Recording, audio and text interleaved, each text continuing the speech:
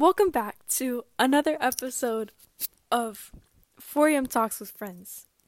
Today, we have Raylan Thomas. Raylan, say hi. Hello.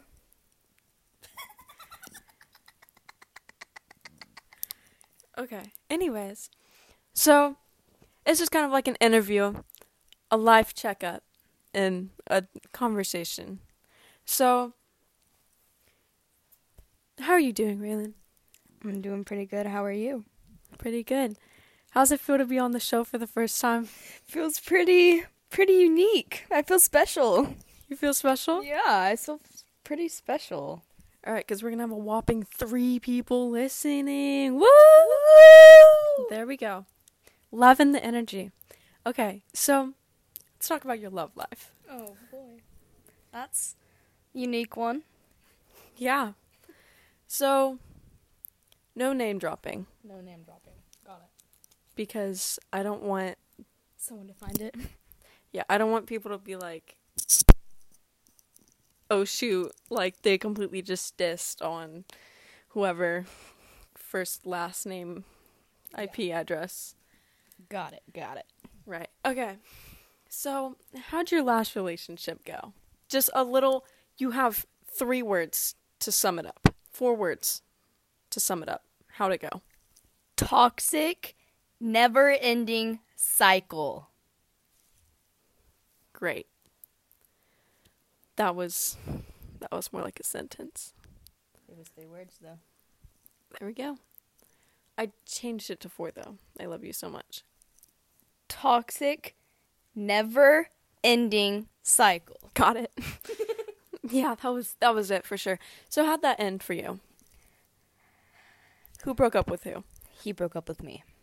Why? Because I somehow cheated on him when I didn't. What led him to think that? Because I fell asleep on another man at 3 a.m. On his shoulder. I didn't mean to. That was...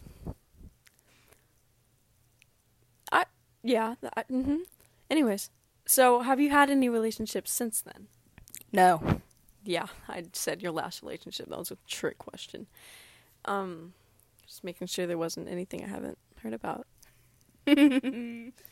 Anyways, so how did it start for y'all? How did y'all get collected together? I was at one of my friend's house, and he was there. Keep in mind, this friend wanted him. And I was just laying there, minding my own business. I was on my phone. And then he goes, "Yo, you trying to go to the other room?" I was like, "Sure." And you know what happened? It all happened. Not everything. We just got close, you know? Real close. Alright, so that was... How'd you feel after that experience? Did you talk to your friend about it? Yes, I did talk to my friend about it. She did not have a good opinion on it. So, she invited him over when you were there and expected herself to have a... Like, what was going through her head about that? She wanted to murder me in my sleep, but she didn't. And I'm proud of her for not doing that. Alright, so I just got a clarification on the name. It's all coming together now. How'd you feel after that relationship? How'd that make you feel? I felt relieved that it was over, but I missed him. A lot. How long ago was this? That's a good question. Like a month or 2? Was it really? Yeah. Jeez. Whoa. Holy bajolies. Anyways. So, do you feel like you're still affected by that relationship? Yes, 100 times yes. Do you still miss him? Yes. Did you just admit to, like, missing him on my podcast right now? Yes, but I would not go back. Why? What makes you say that? Because I'm not allowing myself to get treated like that again. All right, some self-respect. Yeah. Do you think he lacks that? Yes. Yeah, I think so too. So, what's other than, him? Any new guy? Yes. Thoughts, questions, opinions? Love him. Not dating. I don't even know if we're talking, to be honest. But I think y'all are. But parents have met each other, have gone on like some sort of a date. And She went golfing with him and fell out of the golf cart. did fall out of the golf cart, might have gotten a concussion, but it's okay. Fall is an underestimate. Thrown out of the golf cart.